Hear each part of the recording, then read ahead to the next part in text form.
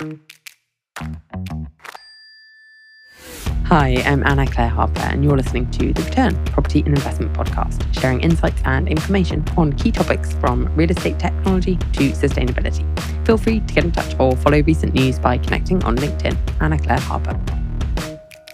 Our guest today, Mark Homer, is a multi-million-pound property developer and investor. He's been investing for over 15 years and has sourced 550 plus properties for himself and his investors, manages 720 properties plus, has written 5 to 6 books, and has a world record for speaking, as well as currently converting 98 flats and being the co-founder of several businesses, including Progressive Property, which is the largest property training company in the UK. So he's absolutely brilliantly placed to explain the world of property investment to us. So welcome to the podcast, Mark, and thank you for joining us. Did I get everything right in the intro there? 5 or 6 books? All 6. Yeah, let's roll with 6. Let's go with 6 then. Yeah, invite me on, Anna. It's a pleasure to be here. So let's start with a bit of context. Most people have some experience of property, if it's only living in a house or watching Homes Under the Hammer when they're in the gym. But investing and developing property professionally is quite a different game. There's so many different possible approaches and strategies. And as I mentioned in the intro, you've got years of experience from simple to really quite sophisticated. So explain the different possible approaches to property investment in simple terms, in terms my mum would understand. Well, when I started buying I started with a new build, sort of what not to do, and I bought various properties overseas. But then subsequently, I bought lots of little terraces and small properties that needed refurbing around Peterborough. And what we were doing was sort of buying 3-bed ex-council, refurbishing them, remortgaging them, and then getting the money back. And the reason I focused on those sorts of properties was because the yield was so much higher. Generally speaking, the cheaper the property, the higher the yield. Now, it is a bit of a sort of balance between finding an area where you can get good tenants and good tenant demand and getting a high yield. But, on properties like that, you can get about 7%. And, we've had great capital growth out of those. So that's what I started to do. And really, I'm not doing that much different today in comparison to where I started, where I came from. I'm buying bigger buildings, buying commercial buildings. I'm converting them into apartments and into cluster flats. And then I'm remortgaging them to get, a good chunk, if not all of the money back. And then I'm renting them out and holding them mainly. Sometimes I'm selling. And, we're putting tenants in and we're getting income streams. So that's how it's evolved. Clearly now it's on a bigger scale. It's a better use of time. If you buy 10 single lets, it'll take you a lot longer to buy them and refurbish them and do all you need to do on them than it will a commercial building that's 10 times the size. So you get time leverage with these bigger developments and generally higher percentage profit. So that's why I focus on them. Okay. Fantastic. So aside from the simple sort of single let and the commercial conversions, what are the other approaches to property investment, perhaps which you haven't mentioned or tried, like indirect investments or maybe other types of commercial property? Yeah, the building that we're doing at the moment has got a supermarket on the ground floor and it has another retail unit, and we've signed an agreement to lease with a big housing association. So they're going to move in and sell their developments from there. So they're 2 retail investments we've got. I sold the supermarket, or I sold the interest, the 999-year interest to a London council for that supermarket just before Christmas. But I suspect we'll hold the other bit. So they're similar-ish. You probably don't get the same uplift with those as developing, dependent on what tenant you put in. But for those, there'd be an income stream and something that we would hold over the long term. We've also bought a lot of HMOs over the years, and I've scaled that up into cluster flats. So we did a building of 37 rooms split over 7 flats. So each individual there will be living with 5 or 6 people in a cluster flat, sharing a kitchen, lounge, diner, all with en suites, really high end, nice spec. So I like that model because we can get yields of 17, 18, 19%. And another model that we sometimes use is serviced accommodation, where you rent a flat out by the night or rent a house out by the night. So you're effectively competing with local hotel rooms. yields. And the yields on those types of properties can be very, very high as long as they're in the right location and there's good demand from people wanting nightly rentals. But clearly that's a business within itself. You've got to do the cleaning. You've got to make sure the linen is all washed, checking people in. It's a lot more time intensive. So it depends what sort of time you want to invest in it and what sort of strategy you want to follow in terms of the amount of cash that you want to put in as to what you're going to do. Within the different types of strategies we've just discussed, how and when do investors get paid? Presumably for most of your deals that you're talking about, it's buy once, put the money in and then hold it long term and just continue reaping the rewards. And somewhere between sort of 7 and 19%, I think you said. Yeah, generally speaking, we'll be buying a building, refurbishing or I should say converting it, and then bringing a commercial lender in afterwards who will then usually pay a good chunk of the money back that's gone into the investment, and then we hold it over the long term. So yes, the gross rental yield on a set of cluster flats, a big block, might be about 18%, but clearly you've got costs to run that, and those costs are quite a bit higher than a normal single let. So let's say on that you end up yielding at about 12% net, but most of your money's back, if not all of it. So actually it's not a 12% return on capital invested. If you've got all the money back, it's an infinite return, on a building, which I can think of, that we've been involved with in more recent times. The net return on it versus the capital that's been left in it is about 100% return on capital invested on a yearly basis. Sounds ridiculous. It sounds far too high, but by applying the right leverage, that's what you can achieve. Fantastic. What is a realistic target in return for a novice investor wanting to make, say, their first direct property investment? And how much difference would it then make to their typical returns if they had a bit more knowledge and experience? Well, I think for the average person going in and buying, in simple terms, a little 3-bed terraced house that rents out at $650 a year, which is very achievable in Peterborough, you're going to be getting a £7,800 gross return. I think off that, if you take probably, say you take 25% off for costs, you end up with $5,850. Clearly, you've got to have a mortgage on that as well. Mortgage rates are quite low at the moment.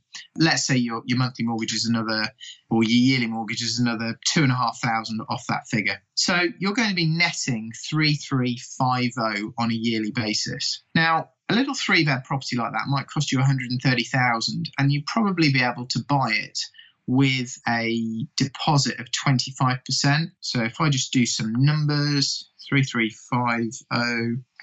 So you'd be getting a mortgage of $97,500. Yeah. And your deposit is 32.5 plus, stamp duty, maybe some refurb. So let's say you're putting in 40,000.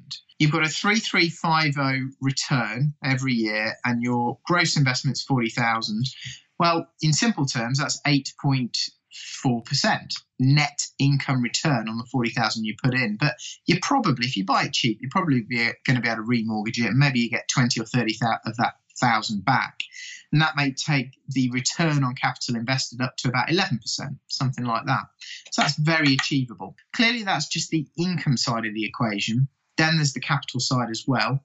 A property of 130,000 over the long term could be expected to go up 5% per annum. That's pretty reasonable, which is 6,500 per year. So 6,500 a year return on a 40,000 investment is another 16%. So if you took the 16% and added I think it was 8.4, was it? We're getting there to 25% net capital return on capital invested for both income and capital growth. Now, you don't know what the capital growth is going to be. It definitely varies. It'll go up over time, but you can't predict what it's going to be and when it's going to be.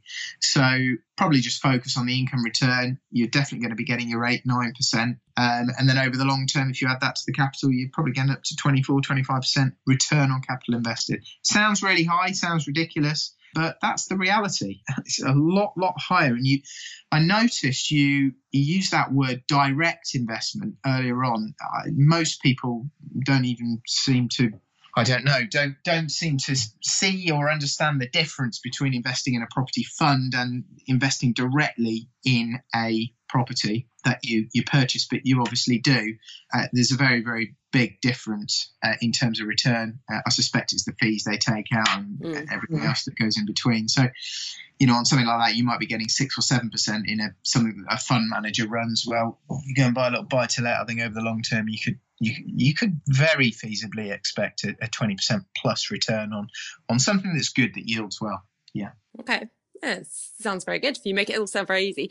So I'm glad you mentioned the capital growth side of things, because I think a lot of people who sort of, for example, in my age group, look at their parents' generation and think, you made a load of money in property, but a lot of it was based on capital growth, which is not something that you actually did. What has really determined the level of returns across the property investment landscape historically? Is it luck or skill or knowledge? And has it changed in recent years? Well, it's a whole mix of all that stuff, isn't it? You look at lots of people in the southeast of England, as you say, older people, and they're sitting on piles of equity, whereas some areas of the north of England, they haven't made so much. But what do you mean specifically? What has determined the returns?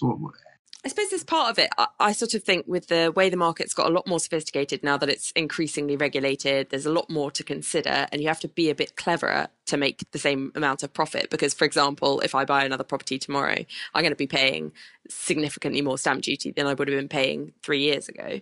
So everything is more costly and more complicated now.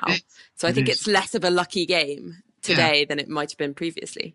Well, that's potentially true, but, that's all I've ever heard. I've been doing this for 15 years and, 06, 07, I had all the oldies telling, it's not like it was in my day, or the prices are too high and you're all getting in too late and you're going to lose a load of money. And a few of them were right, but they've been And then, of course, 2009, 8, 9, 10, everyone was rolling around saying, the property's, going to kill you. It's like Satan. It's awful. It's, the values have all dropped. It's all very well, trying to go into property now, but you can't because it's so risky. But the reality was the risk was actually at its lowest probably in 09 or 2010 because the prices had fallen good 30%. So your risk had reduced massively, and then people were quite positive, 13, 14, maybe 15, maybe a bit too much. So then all the Brexit stuff started and we got, this clause 24 and then all the other stuff with the PRA that meant you'd got to have more capital when you're getting a mortgage. Obviously people have jumped onto it all, but it doesn't necessarily mean it is more difficult. It looks like it might be more difficult and, you generally just need to change your strategy a bit. Yes, the stamp duty is annoying. That's one of the reasons I've continued to buy commercial buildings because it's, they're exempted from all these stamp duty rules. If I buy a commercial building and convert it, I'm paying much lower levels of stamp duty. And if you buy in a limited company, you sidestep all the rules that say you can't offset the mortgage interest if you own the property personally. So there are ways round all this stuff. Remember, in your parents' day, it was a lot harder to borrow money. And actually, in 2009, 10, 11, that was the difficult thing. Everyone was like, you can't get any money out of the banks. It's difficult. It's all cash. Well, that was nonsense then, because if you walked around enough banks all around London and made relationships locally with the banks that were still lending, then you could get money. And it's far easier now than it was in 2010. So what you generally find is it's a bit like a slide rule. Some of the things are really good and really easy, and some are not so good and more difficult. But it's never all one way. Now it's easy to borrow money. Rents are good. There's good tenant demand, but regulation not so good, taxation not so good. Well, that probably helps the rental yield. The rental yield soared in the recession. Yields went right up because the values came down. Whereas in 2006, 2007, the big problem was yield was so thin. You're in a position where the capital values had gone up loads, the rents hadn't kept pace. It was very difficult to get the mortgages to work because the rent didn't cover them. Therefore, it was difficult to strip all your capital back until the banks started saying, we've got a different way of working the rent out, so we'll let you have the money anyway. So it just, there's always some things that are good and some things that are not so good. And the market adjusts when something is tougher to make it easier in another way anyway. I suppose the other side of my question, in a way, was comparing it to other asset classes. Because, for example, if you invest in a tracker fund, you're not going to be far off having picked stocks on average. So maybe it isn't so much related to sort of skill and knowledge, but also just timing and so on. There's definitely timing there. There has to be. But it's also about those that actually go and do and sort of crack on. Sure. But you're right. Yeah, the tracker that you I subscribe to that mentality. You know, I came out of the market at the end of last year, the stock market, because I just felt that it was quite, you know, fully valued. Certainly the international stuff. I suspect there's quite a few English companies which are looking good value at the moment, especially with all the Brexit doom and gloom, especially stuff on the FTSE 250. You know, they're not the ones that are internationally based or getting their profits from overseas, that, you know, in foreign currency. So I think there's probably some value there, but you're right. You're probably better just to buy a tracker rather than pay them all the fees and let them not do any better than the market anyway. So onto the topic of alternatives to property, how do the returns to direct property, like we were talking about earlier, compare with other asset classes? So let's say stocks and shares on average, pensions, putting money in an ISA, both in absolute terms and relative to risk. Well, I mean, equities, the best way to invest in equities probably is to buy a series of tracker funds. Vanguard do great tracker funds. I use Hargreaves Lansdown. You're probably better not going with a fund manager, because over time it's proven that most of them, including Neil Woodford, who was the star manager for 30 years and I bought into, you know, he's had a terrible year. So over time, it's proven that trackers do just as well, if not better, but you don't pay all the fees. So that's probably the right way to get in. My experience of that sort of investment, income and capital, all rolled up, you're probably getting 6, 7, 8, 9%, something like that over the long term. So risk-wise, well, they will obviously go up and come down. I remember in 2009, the market went from 7,000 to about 3,500, so it pretty much halved. The property market didn't do that. It dropped, depending where you were. In Peterborough, probably about 30% if you actually had to sell a property, because, of course, lots of people refused to accept the much lower pricing. So I think in terms of risk, well, you know, if you spread your money around with a tracker, so it's around quite a few different companies, you've certainly diversified the risk. And I think it's good to do both. I wouldn't necessarily say, well, equities are necessarily riskier or less risky than property. I just think you should do both. I think the way I look at it is, I get an ISA every year. It's 20,000 this year. I can put 20,000 in, and that can all go into equities. And then most of the rest of my money I use to buy properties with cash, refurbish them, and then strip as much back by putting it on long-term finance. I can usually borrow money at 2.5, 2.75, something like that, all in. So, you know, that makes a lot of sense in my mind. Yeah, I don't see that it necessarily one is riskier than the other, but I certainly don't believe in buying property through a fund. You know, returns are even lower, 5 or 6%. They can be quite illiquid. It can be difficult to get your money out. Certainly when Brexit came along, all the funds shut, or quite a few did. You couldn't get your money out. The same thing happened in the credit crunch. Yeah, returns are pretty poor. I've seen what they do. They just go and buy these huge commercial buildings with supposedly sort of low risk tenants who, which means they're paying a lot for the building. They're not really adding value. They're not putting tenants in and sort of pushing the value up. They're not really getting involved in development. And often I think they are stripping. If they buy something cheap, let's say they buy something for 20 million, but it's worth 24, I suspect they put it into a company of theirs beforehand at 24 million and then sell it onto the fund, at 20 million, and then sell it onto the fund at 24. You know, obviously get it valued and whatever, and then strip out a good chunk of money beforehand. So I'm not into it, if I'm honest. And in a way, it takes away one of the best things about investing directly in property, is that you get the fundamental backing of having bricks and mortar and also demand and supply that's easier to access and control to an extent. Yeah, you can control it. You can, you know, if you want to put the time and the effort in, you know, get that tenant to pay, you want to refurb it and just go the extra mile to get the extra value out of it, you've got to sell the thing because you really need the money. Well, you'll be able to sell it at a price.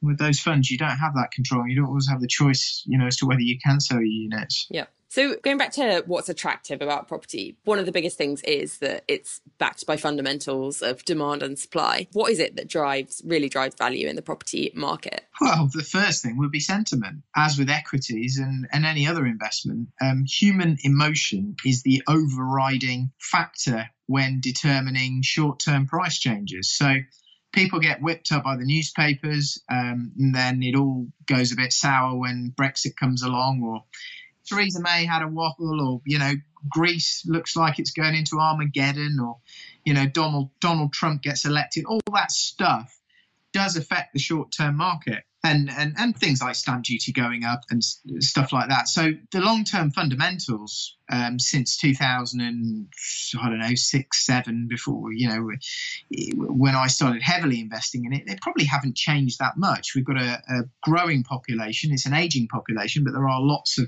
sort of babies being born. There are not enough properties. They're not building enough. Right back to the Barker report of 2003, Kate Barker identified that we needed, I think it was something like 250,000 new properties every year. Yeah. Now that's been updated since quite a few times, but we haven't got anywhere near that number. And there just doesn't seem the political will, even though politicians say that's what they want to do. They don't actually go away and build those houses and put the money in. They just seem to kick the can down the road. So, sort of UK industry and wages and inflation and all that sort of stuff probably not gone up in the, 2007 to 2017 period as it would have done in the 10 years before that. And productivity is not grown quite as much, probably because of the banks have been repairing themselves and some other factors. So those fundamentals have changed, but rents are still going up, population's still increasing. That's what drives it long term. That's what drives the real value over decades, rather than this short-term sentiment. Just use the short-term sentiment to your advantage. When everything turns negative, and I bet it will do again, into 2018, they're going to start all these trade negotiations, and you can see it starting already. Oh, well, you're not going to get a deal with the EU if you don't agree to the free movement of people. That'll all start. But there's going to be a load more stuff. They were talking about sanctions against UK companies. If the UK government make Britain the new Switzerland, I'd quite like that, actually. I think that'd be awesome. In Liechtenstein in the North Sea, wouldn't it be brilliant? But I hope they do. I mean, God, So I think when things turn really negative like that, use it to your advantage. Use it as a buying opportunity to go out and get more stock, because it's always short term. People are so fickle. But really, the fundamentals haven't changed. So, what are they on about? So some things have changed. So we talked a bit about regulations and also technology, which has really impacted the world of property investment in recent years. Talk us through what the biggest things are that have changed and what's the impact been both on demand and supply. Okay, so clearly the stamp duty's gone up. It's an extra 3% on buy-to-let property now. So that has affected supply, definitely. Or should I say the supply of rental properties for tenants, and it's affected demand from landlords. So there are less landlords buying now. In addition, the other attacks, such as the inability to offset all the mortgage interest against the rent, that has had quite a big impact in terms of not necessarily that people understand what it means, but the general negativity that the media is sort of pushing out about taxation. Obviously, there are these sort of PRA rules around having to have increased percentage of rent to your monthly mortgage payments, which means in some cases, not all cases, you need more capital in the deal. And that's definitely slowed things down to an extent. And I think a lot of landlords are buying in limited companies now. So, stripping the money back from a limited company, if it was originally a loan, that's fine. But you can't get money back over and above a loan unless it's a salary or, if you've made the profits, pull it out as a dividend. So that definitely slows things down. I think that might have been the objective with a lot of these rules. I think the government was probably trying to corral us into limited companies because they get to see more of what's going on and there are more controls.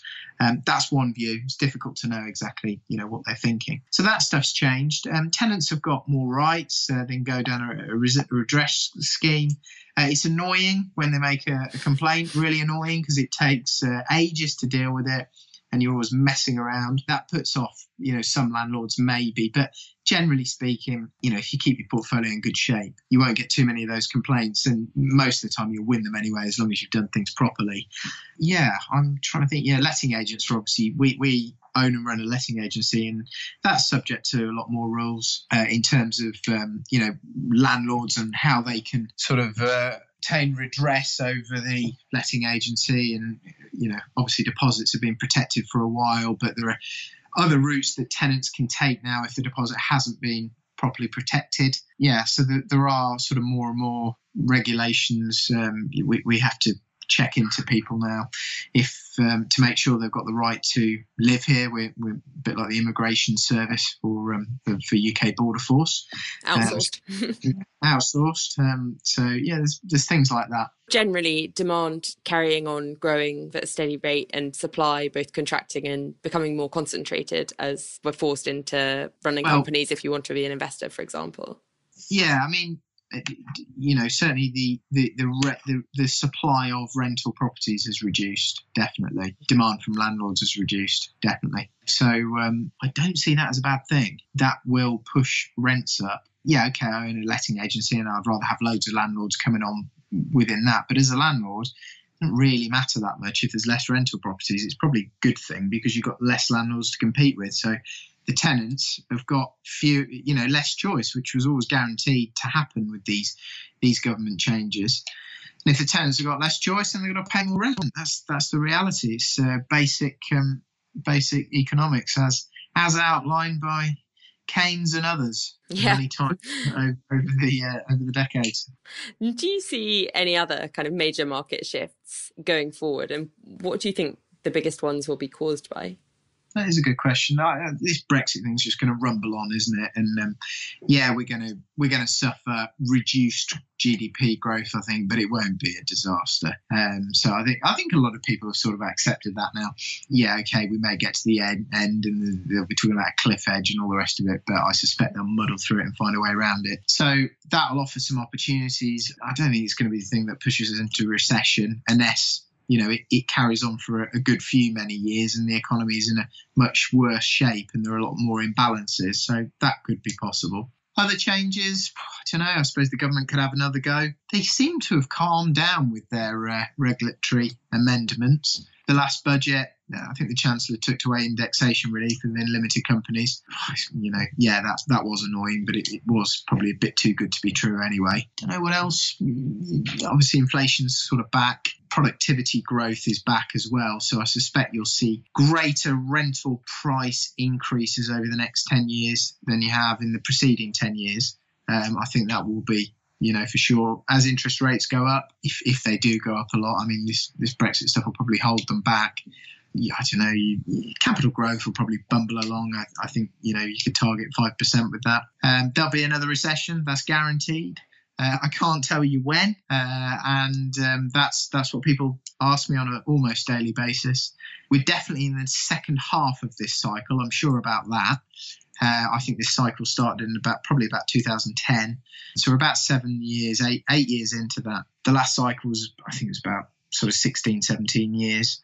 The one before might have been 10 or 11 years. And the one before that might have been slightly shorter. So we're in the second half. You can be sure there'll be another recession. I don't think it'll be this year. Probably, maybe not next, but it's going to come at some point. So just prepare for it and make sure you've got cash in the bank and fill your boots when it comes. Buy a load of properties, everything will be on sale, and that's the time to dive in, Absolutely. What are the disadvantages or potential risks around investing in property, and how can potential investors mitigate them or at least manage the potential issues?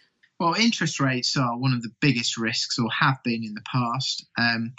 Clearly, in the late 80s, interest rates shot up and precipitated a pretty dirty recession. That hasn't been on the horizon since then, really, but could happen again. If you want to mitigate that risk, probably go for fixed rates. Fixed rate mortgage deals, you can get long-term 10, 15, 20-year ones from Lloyds. it's always a good idea to keep plenty of cash in the bank. If you keep cash in the bank, times when interest rates go up, you can cash flow that period. Often it doesn't happen for too long, but if it does, so you can sell some properties if you have to. I didn't used to think that government regulation or taxation was a big issue, but clearly that has become a bigger issue over the last few years. But I think the number one risk that is on the horizon is Jeremy Corbyn. I think he's a dangerous man. I think he's deep down he's a communist. I think they'll take us back 30, 40 years. If you talk to anyone who was in business or understood money from that period, they all think it will be a disaster. Okay, maybe he won't get away with doing all that he's sort of commented on, but even if he only does 50% of it, it might not be pretty. So he's the biggest risk, I think. What are the main tax considerations and implications in property investment, and how do they affect investors and potential investors, given so much of it has changed in the last couple of years? Well, obviously, stamp duty is the biggest one. You're going to be paying a minimum of 4% on buy-to-let properties, because you're always going to be paying the 1% above a purchase of 40,000, and then there's a 3% surcharge. If you own them personally, you won't be able to offset all the mortgage interest. If you're a higher rate taxpayer, you'll only be able to offset about half of the mortgage interest. So that could mean you pay more in tax than you actually receive in net rental income, which is farcical. So most of those kind of investors would have transferred or would be buying in a limited company now. Tax in a limited company is corporation tax. You pay 19%, and then you pay a tax to take it out as a dividend. So you may end up with overall sort of taxation rate of 30-35%. Which is manageable. There's no VAT on rent. You will pay VAT on refurbs, which you can't claim back. But if you're converting buildings, you'll only pay 5% VAT on a commercial conversion into residential if you keep it. And if you sell the units afterwards, you'll be able to claim that back. So that's a big benefit. Purchasing commercial buildings, you can get the VAT taken off with a form, a 1614D form. That if you're doing a residential conversion, you serve that form on the vendor. That will take the VAT away. But if you've got a tenant already in the building and you buy it with the tenant in their commercial building, that's known as a transfer of going concern, and that will take the VAT away as well. Now, it's preferable not to buy with the VAT, even though you can claim it back after 3 months, because if you buy with VAT, you have to pay stamp duty on VAT, which is a complete farce. Again, it's a tax on a tax. So you really don't want to do that. You want to try and get the VAT removed at the point of purchase. So I think they're probably the main types of taxation that you have in the property development and rental sphere. You just start with a little single let, you get cracking, and you get an accountant, and you begin to pick it up over time. So yeah, there is unlimited amount of stuff to learn. I'm still learning stuff all the time. I'm dealing with a big planning application. Yesterday, I spoke to a guy who's going to help me with affordable housing, and I've never had to negotiate that because I've managed to get it under the threshold or buy permitted development type stock.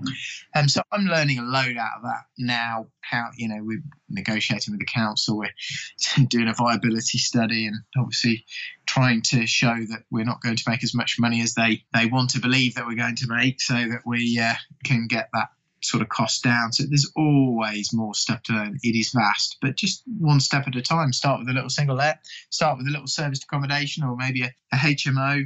You just need to learn about maybe corporation tax and tax on dividends and stamp duty and a little bit of VAT mainly, initially. And then over a period of time, you'll learn more and more. Okay, and for potential investors who like the idea of investing and want to learn more, are there any resources you could recommend? Obviously, your books.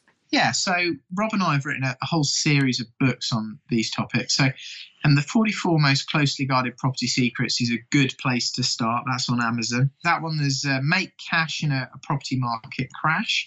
That's a good one. I'm just going on to Amazon now because, do you know what? As you get older and time goes on, you forget even what books you've written. So I'm just bringing it up now. I've written one called Uncommon Sense, which is about investing going against the tide and investing in businesses and finance and all that sort of stuff. I've got a book coming out shortly, which is going to be about commercial conversions. I've written that with Glenn Delve, who converts a lot of office buildings into apartments. So that's probably going to be called the Commercial Conversion Property Book, although the title isn't completely fixed. What else have we? Low Cost High Life. That's a book that I've written, how to live an affordable life of luxury. So that's basically living a champagne lifestyle on lemonade wages. Excellent. Which is, I quite enjoy doing. And then Rob's written a whole load of, he's written a book called Money, the study of it, know more, make more, give more. He's written a book on how to leverage your life. It's called Life Leverage, and he's written a whole stack more. So I'm just going to go into Amazon and type in Mark Homer or Rob Moore. We've got a load of resources on our website, progressiveproperty.co.uk, and that's progressiveproperty.co.uk. And I've got a podcast. My podcast is called Mark My Words. You can get it on Apple, in the Apple podcast section, or you can go into Stitcher. If you just type in Stitcher into Google, Stitcher, Mark My Words, you can get it on a PC and just listen to it on any device. I've interviewed loads of property experts, accountants and planning consultants and developers, and I'm going to have a ground rent specialist on there shortly. There's stacks of episodes on there, so just listen to those. You can listen to them in the car. Fantastic. Just one last question then. Is there anything that you wish you'd known about property when you first started that other people could learn from? Yeah, that's a good one. I mean, you can really get bogged down in, procrastination, listening to other people, listening to, the bloke in the pub who doesn't really know what he's talking about, or listening to an accountant who should know what they're talking about, doesn't, because he doesn't invest in property, or listening to a solicitor who, will just try and wrap you in cotton wool and protect themselves. If you find those around you being negative, those around you aren't helping you along your journey or want to hold you back or whatever, just don't tell them what you're doing. Talk to people who are doing it. And then once you've got sort of 15, 20 properties, you can just sort of release the information to those who have been negative and watch their faces. It's a lot of fun. I don't think I realised that in the early days. I told a few too many people a few too many things, and they really tried to put me off, probably because they were feeling a bit uncomfortable themselves, and we should not told them and just sort of cracked on. But, in that intervening period where you've not got the experience, just hang around with people who have, because they're the ones you should listen to, rather than somebody in the pub who has read a newspaper written by a journalist who knows nothing about property. I think that's great advice. Cool. Thank you. So, as you just mentioned about your books on Amazon and the podcast, is there anywhere else that people can reach out to follow you or find out more about your business, and what's the best way for them to do that other than the things you've mentioned already? Yeah, so progressiveproperty.co.uk. There's, all our seminars and events. We have a training business. We have over 700 training days per annum. So we teach people how to sort of buy to let, refurbish, remortgage, and serviced accommodation and rent rooms, all that sort of stuff. We're constantly teaching people how to do that. So those events are on there. We do a very low cost event. It's 3 days that you can come along to. It's called Multiple Streams of Property Income. You can network with other people. We also have about 35 Progressive Property Network events running up and down the country. So there's probably one in your local area, and they run once a month. They're in 35 different towns and cities across the country once a month. If you go on Progressive Property Network, you'll be able to find your local one, and you can start going to that monthly, meet other like-minded people who are investing in property, and get on the journey, start learning. Fantastic. Cool. And also you've got a Facebook group. Yes, we have. It's called Progressive Property Community, and there's 15,000 people in there. So if you join up to that, Rob's on there moderating it all day. You can go ask your questions, and there's a load of people in there giving answers. Some know more than others. And it's a really good place to start as well, of course. Progressive Property Community Facebook group. Cool. Well, thank you so much for that. I really enjoyed hearing your insights, and it's really great to hear from someone who's seen both the simple side at the beginning of the journey and then gone on to more sophisticated stuff. Thank you, Anna. Thanks for listening to The Return. If you enjoyed this episode, please leave a review, as this really helps other people to find the podcast.